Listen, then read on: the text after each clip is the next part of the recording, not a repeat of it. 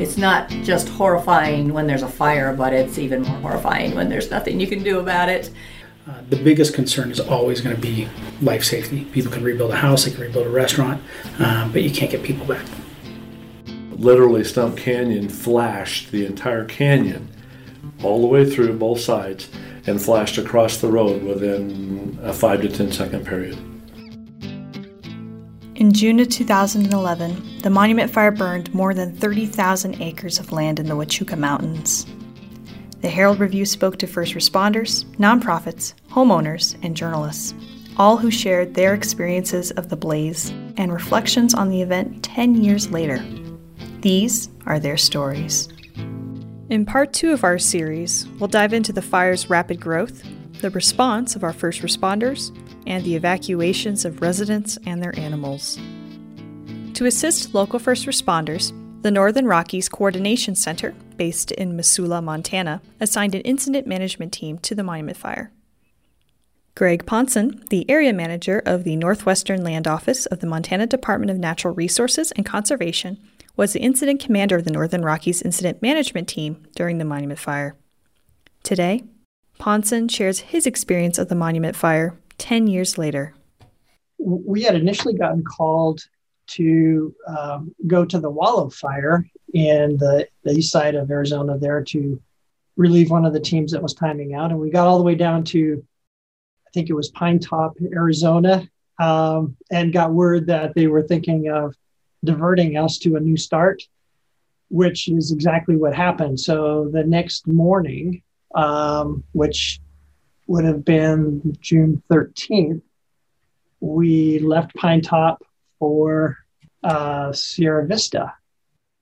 Our operations folks kind of plugged in there with the locals to get a feel for kind of their plan and strategy and tactics. And as we set up our command post and got ready to assume control of the fire the following morning, which would have been, I think we took it 0600 on the 14th of June.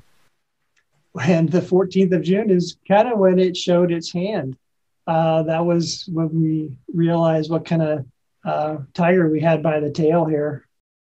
By June 16, 2011, the Monument Fire burned 17,224 acres in total as it surged across Highway 92 from Stump Canyon. When it came through that canyon, it was almost instantaneous. I've never seen a conflagration like that before in my life. That's the voice of former Sierra Vista Fire Chief and Cochise County Incident Commander Randy Redmond, describing his firsthand account of the fire jumping Highway 92 for the second time. Chief Miller with Fry Fire happens to be on the Yaqui station. I'm at the station over on Julio Cesar, which I'm substantially further away. He calls me and says, "You need to get out here, Randy. We need to deploy our units on the north side of this fire. We have a problem." And I get out there in time to see Stump Canyon blow out and go across 5 lanes of traffic like nothing. It went right across the road and down into the valley and start running. And so we called all of our county resources again. This time we got 120 people and about 60 or 70 trucks, plus all of Fry's resources, Fort Huachuca, Palomino, Sierra Vista. Everybody was there. And we're chasing this fire down through the valley and stopping it. And essentially we did stop it. But it was a horrible blowout that day. When it came to the collaboration between both incident commanders, tensions arose. And it was 5 people in the response team for the Type 3 Incident Command Team for the federal government, and they asked us to go home. And at that point, I was not comfortable. As the acting incident commander for our team, had a discussion with Greg Ponson, who was their incident commander, and asked him how they were going to handle the fire in the morning, because it's going to fire up, the winds are going to fire up, we're going to have a problem. And he said, "That's not for you to worry about. I'm asking you guys to leave. We got this handled." And I insisted on, you don't have a fire truck here, you don't even own a shovel. So how do you expect to put this fire out in the morning? So coming in, I mean, it was just a very challenging situation with some unprecedented fire behavior. And so a lot of, I would have to say, kind of anxiety around the situation. We offered to bring the fire departments into unified command, but there was some reluctance to do that. And I think maybe because they wanted to have the freedom to make the decisions that they felt needed to be made without, having to either bring us along. And we basically had to tell people that they have cut us loose. So we went home knowing what the next day was going to bring, and it did. The next day, the next canyon blew up. We had to go back out and try to assist. And they still didn't have resources. Resources started to roll in the next day, but they were not active and involved. The incident commander had the philosophy of, we'll let it burn down and then we'll get it. That's not the way that we fought fire. With wildland fire, you need to put out the front lines and stop it from moving. So it was 8 days of continuation of us trying to work and assist with the federal team, and 8 days of them telling us, you guys are idiots, you need to stay home, you're not helping us. I'm not exactly sure what it was, but we did the best we could to make sure that we were integrating to the full extent possible. As the fire progressed, so did the tensions surrounding it. We had one of our apparatus at Ricardo's restaurant, and we had water. They had federal engine there. They refused to let us supply any water on Ricardo's. Well, we're not spending our resources on this building. As we know what happened to Ricardo's. Ricardo's restaurant, owned and operated by Ricardo Aguirre since 1978, was one of the 91 total structures that were destroyed or damaged from the Monument Fire. The Herald Review reached out to Aguirre for comment, but did not receive a response.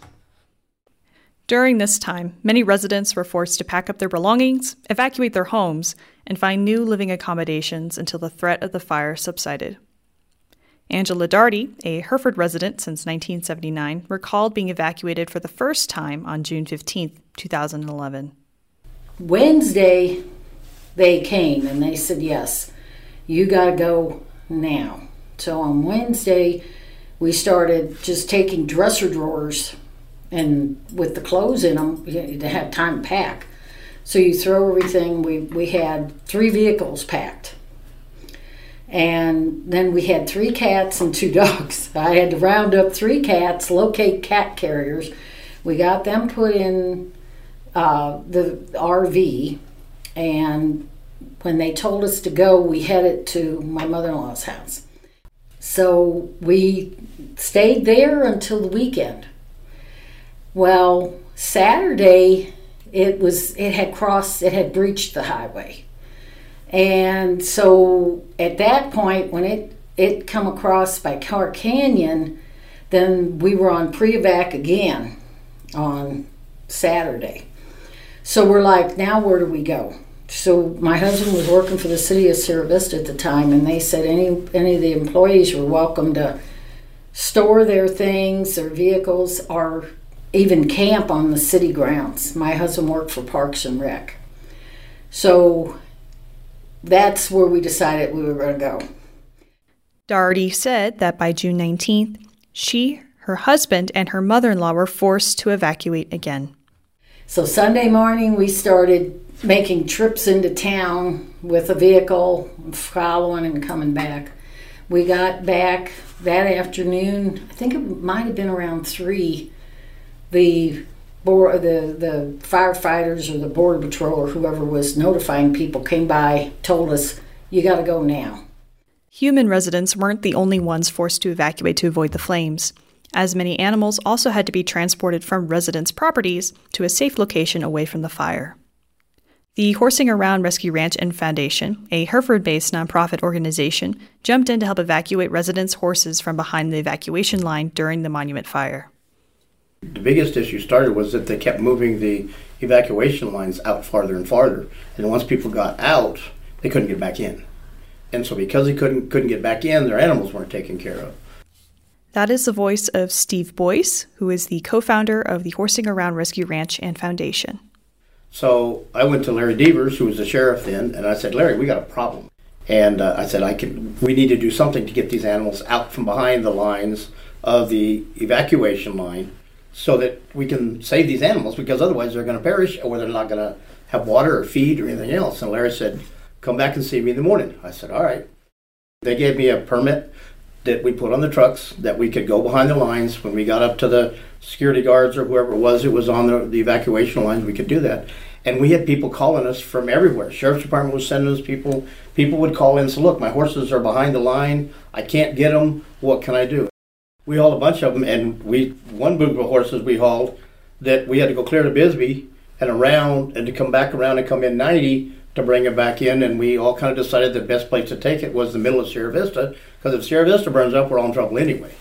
And so we took it down to the riding club down there where the arena was, and we started bringing horses in. I could get behind the line, so I bring horses in. Co-founder Teresa Worrell said that the rescue transported 109 horses total throughout the fire.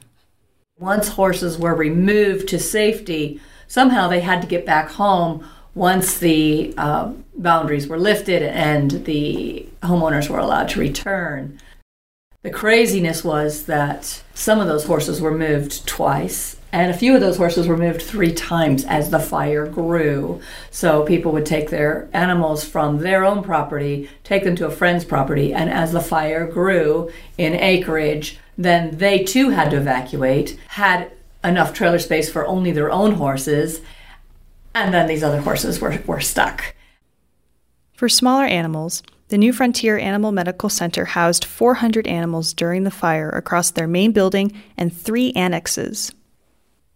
Catherine Honda, the hospital administrator at New Frontier Animal Medical Center, shares her experience coordinating living spaces for numerous animals during the fire. The owners brought the pets to us. I had no idea. I'm thinking at the time, 20, 30 animals. Ended up being 400. We started with filling up our exam rooms, and it got to the point that that was clearly not going to be enough. So I got an annex, an empty building across the street, and then we ended up with another annex. So now we had 2. We had a cat house, and we had a dog house, and then we also needed a place for special needs pets. So we actually had New Frontier full, plus 3 annexes. Amid all the evacuations, reporters focused their efforts towards keeping the community informed. It was interesting, emotional. As a journalist, you're excited to get those stories because they are just incredible. I mean, these are people going through a moment in your life that a lot of people don't ever experience. That is the voice of Adam Curtis, who is the City of Sierra Vista Public Information Officer. During the monument fire, Curtis was a reporter with the Herald Review. Curtis recalls one of the most memorable stories he wrote during the fire as it burned through Ash Canyon. This gentleman called in the office, and I think Eric forwarded the call to me, and he turned out to be the last person out of Ash Canyon. He actually had a classic car collection and many things in his house that he wanted to get out of there, but by the time he was ready to leave, the sheriff's office was already there basically saying you have 1 trip.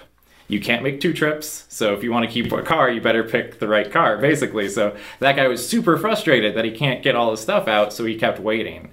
At a certain point, it became clear the fire was rounding to the point to where it was going to shoot down the canyon, and his house was kind of high up in the canyon. So he was getting everything into his truck, getting his pets in his truck. He couldn't find his last cat. So he was heading back into his house to find his last cat when the American flag on his porch above his head erupted into flames. So he about-faced, fumbled for his truck keys as he ran down his driveway. In his head, he said he was thinking, oh, I'm sure this is the time my truck isn't going to start. Like, this is the day. So he's fumbling for his keys, gets them in the ignition, starts his truck, and belts it down Ash Canyon. As the fire is literally, the flames are on either side of the road next to him. And he's seeing, he said, deer, foxes, other wildlife were racing down the canyon with him. Incredibly dramatic, insane story to hear. As a reporter, it was super exciting, obviously, but I also felt really bad for the guy because he had so much anger and frustration about what happened to him. But he ended up actually coming back later, sneaking behind the fire lines, going to where his house was, and in the pile of ash that was his house in Ash Canyon, he was calling for his cat that he could never find, and basically cried the whole night on his old property where his home no longer existed. Stay tuned for part 3 of this series, where we'll cover the aftermath of the monument fire, the first reactions of evacuated residents returning to their homes, and the central lessons they take from this monumental event 10 years later.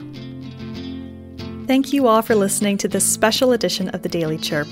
To listen to more content, go to www.myheraldreview.com/podcasts or check out the Daily Chirp on Spotify, Apple Podcasts, Google Podcasts, and more.